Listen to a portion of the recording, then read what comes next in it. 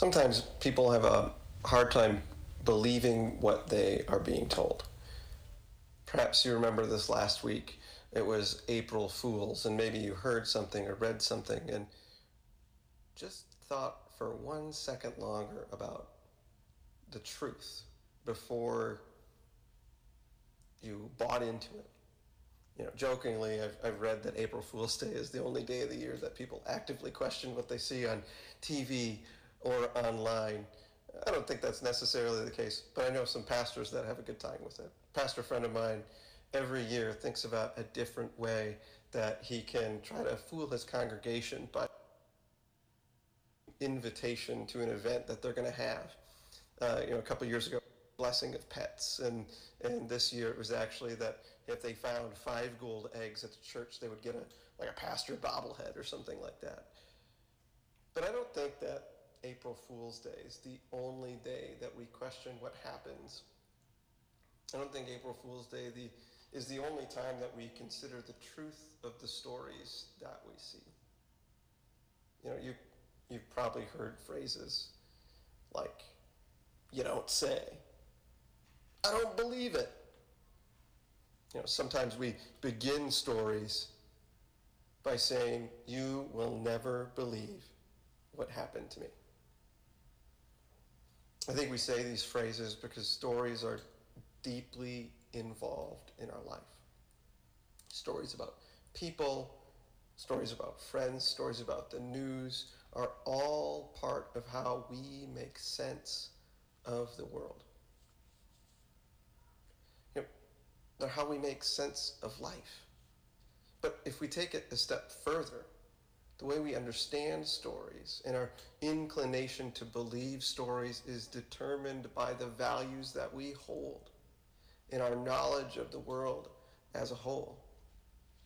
So when we hear stories that don't line up with our values, or when we hear stories that don't line up with what we know about the world, then we're less likely to believe what is told to us. And I don't think we're alone in this. When things don't line up to our beliefs, when things don't line up to our understanding, we're not alone because other people deal with the same thing each and every day. I think we can find that even with the disciples questioning and having disbelief when they heard about the resurrection. Let's take a look at Luke 24, verses 1 through 12 right now. On the first day of the week, very early in the morning, the women took the spices they had prepared and went to the tomb. They found the stone rolled away from the tomb. But when they entered, they did not find the body of their Lord Jesus. While they were wondering about this, suddenly 2 men in clothes that gleamed like lightning stood beside them. In their fright, the women bowed down with their faces to the ground. But the men said to them, "Why do you look for the living among the dead? He is not here. He has risen. Remember how he told you while he was still with you in Galilee? The Son of Man must be delivered over to the hands of sinners, be crucified, and on the 3rd day be raised again." Then they remembered his words. When they came back from the tomb, they told all these things to the 11 and to all the others. It was Mary Magdalene, Joanna, Mary the mother of James, and the others with them who told this to the apostles. But they did not believe the women, because their words seemed to them like nonsense. Peter, however, got up and ran to the tomb. Bending over, he saw the strips of linen lying by themselves, and he went away wondering to himself what had happened. The opening mood of Easter morning it's one of surprise. It's one of astonishment. It's one of fear. It's one of confusion. We have the benefit of looking back on all of Scripture and seeing how it points to Jesus and how we knew that the cross was never going to be the end of the story for him, that there was going to be a resurrection and it was going to signify the new beginning. And that empty tomb that we celebrate this morning is the fulfillment of all the promises that Jesus made. All the promises that God made, that his never stopping, never giving up, always and forever love would see to it that we would be restored. We can look back on all the times that Jesus talked about the resurrection.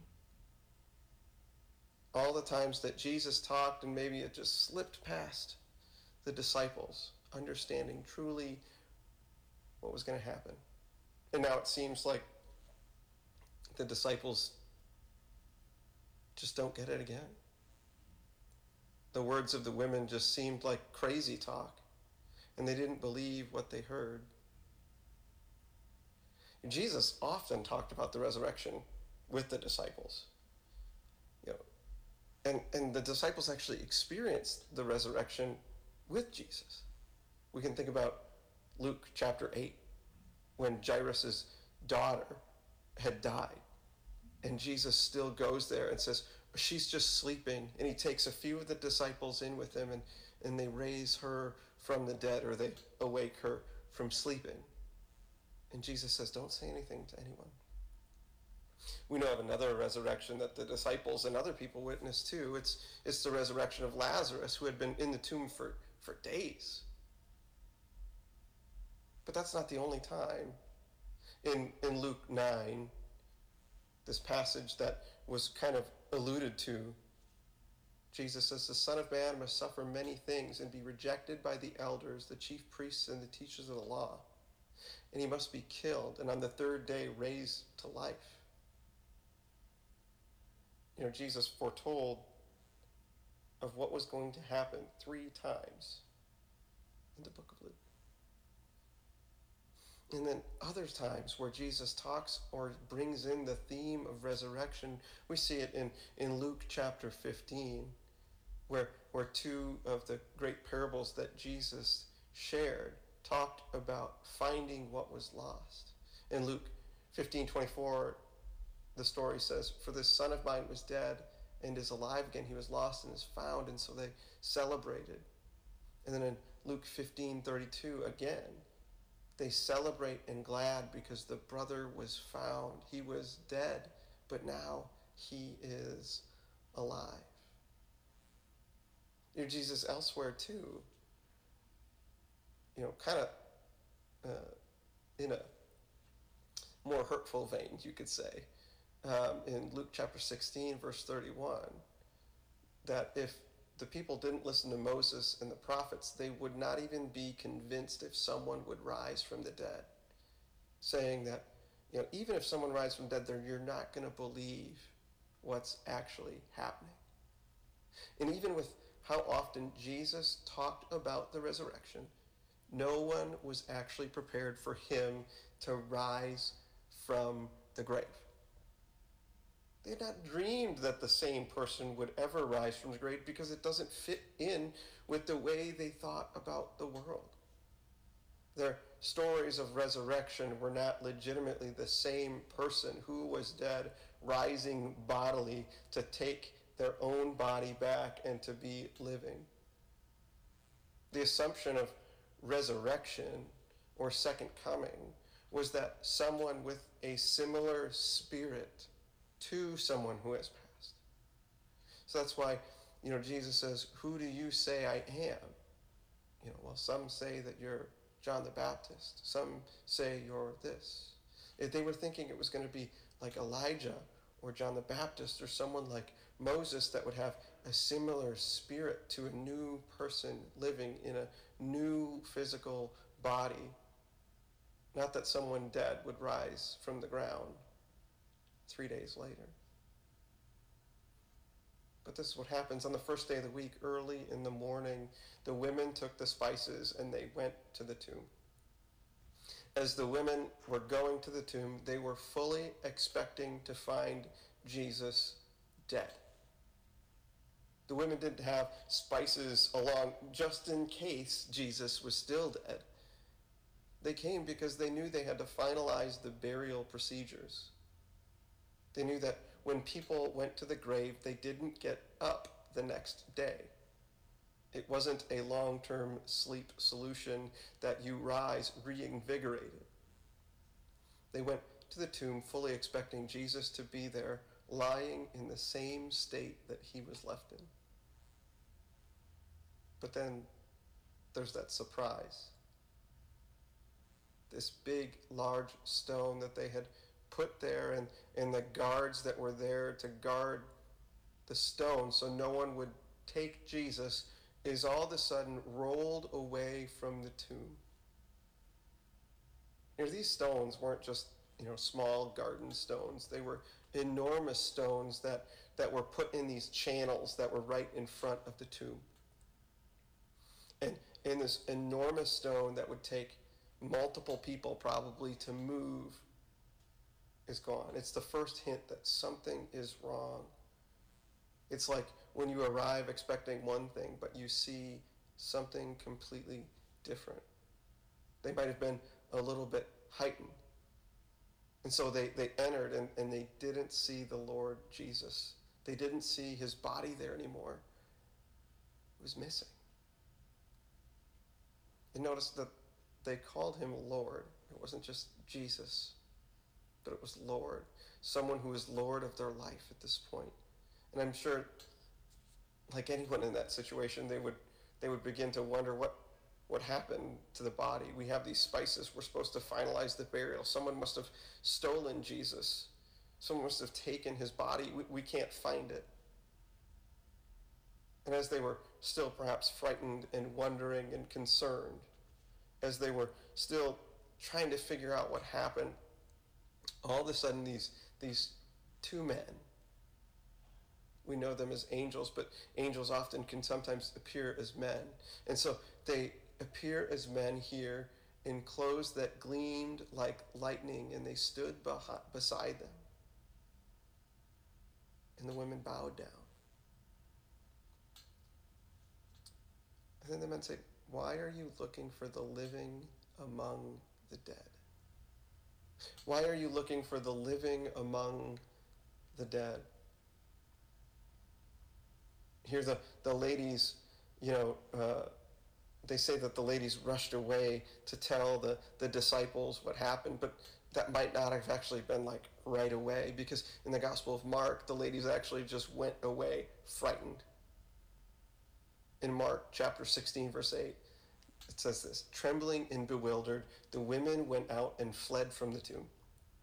They said nothing to anyone because they were afraid." They apparently didn't tell anyone for long, because at some point they decided to tell the disciples. But I think they were highly fearful. Esau McCaulley, he's a New Testament professor at Wheaton College. He says this: "Easter is a frightening prospect. For the women, the only thing more terrifying than a world with Jesus dead was one in which he was alive."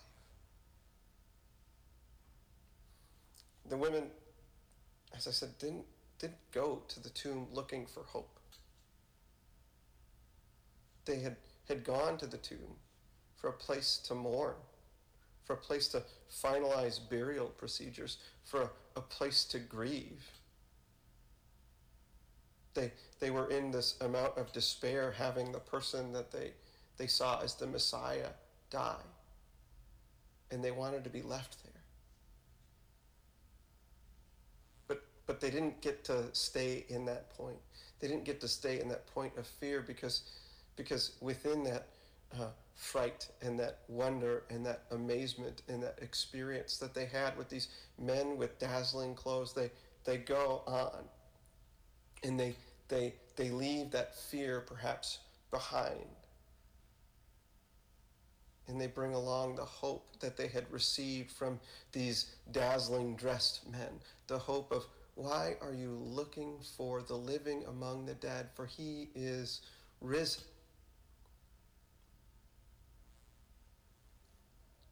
But as much as we want to believe that dazzling dressed people gave hope,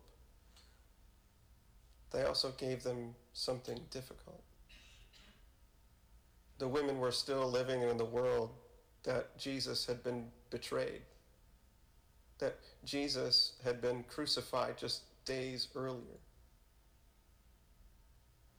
And they returned to what Macaulay writes was a dangerous gift. It was a dangerous gift to have hope in the power of God. It was a dangerous gift to recognize that God was this unending reservoir of forgiveness and abundance of love. It was a dangerous gift because who could believe such a thing, that a dead man would rise from the grave? And who would believe the women? Apparently not even the disciples. It sounded like a smattering of words. It sounded like it wasn't making sense. And just as the disciples were surprised, they just didn't believe. You know, we often give Thomas a hard time because he wasn't there when Jesus came in the flesh, and he wanted to put his hand in his side, and he wanted to put his finger where the nail went. But in reality, no one believed right away. They were all fearful.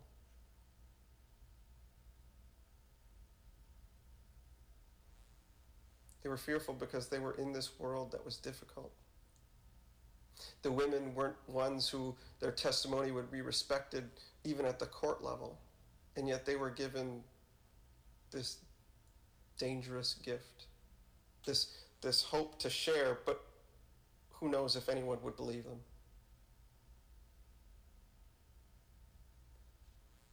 I wonder about us. Macaulay writes that to a point, soon we're going to be leaving the tombs of quarantine,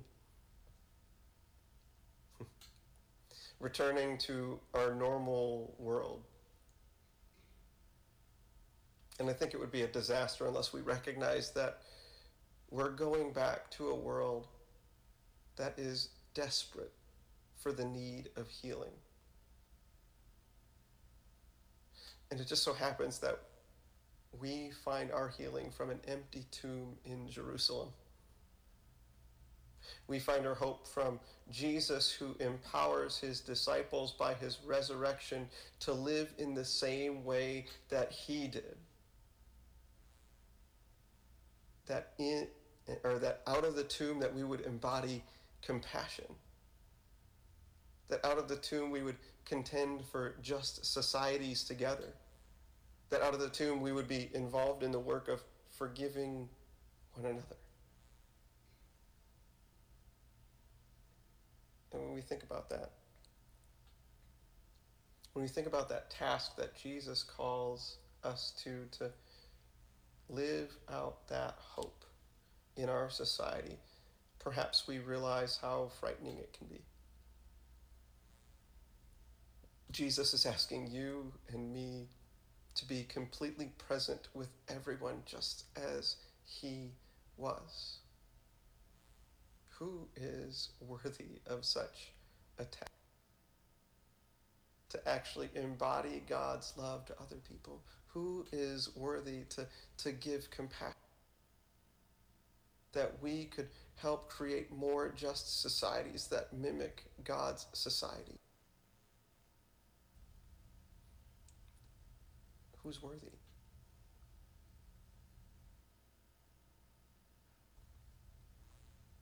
If Jesus thought, and God thought, that women in the ancient Near East whose testimony wouldn't believed, that they were worthy of being the first ones to experience Jesus' resurrection, that he would take the lowly and lift them up, then perhaps, even in these moments where we're fearful of how we would embody God's love, of how we would live out his grace and compassion, of how we would contend for more just societies, instead of being stunned to silence, that's where we receive that hope from Jesus. that strength from his resurrection, that strength from the gift of the Spirit which is in our life, that we too can go on, and instead of being silent, that we can lift our voices for justice, that we can lift our voices for righteousness and grace and mercy and peace, that we can embody the fruit of the Spirit of love, of joy, of peace, of patience, of kindness, of goodness, of gentleness. I think this one can be hard, of self-control. God calls us to take this dangerous gift of hope that is his resurrection and not keep it to ourselves, not to stay silent in our own corner with our own people. He tells us, just as he told the women through the dazzling men, to go out and tell them. Go out and share the good news that he is risen. So when we find ourselves in a spot where we want to remain silent, we only have to look to the resurrection of Jesus to find our hope and the strength to speak up and follow the way of Christ. Let's pray that we are strengthened by that empty tomb in Jerusalem, to leave our tombs empty, following the way of Jesus. Let's pray. Dear God, we thank you for this message, that you didn't lay in the grave, and that you use people who weren't expected to share your news. We thank you that you strengthen them, that even though in Mark it says they went away fearful, that you empowered them, that they actually could work through that fear and work through that desire to be silent and to go speak to the apostles. And that too, that even though the disciples didn't believe right away, that you fostered belief in them, that they would follow you, and that many people would come to Christ through them.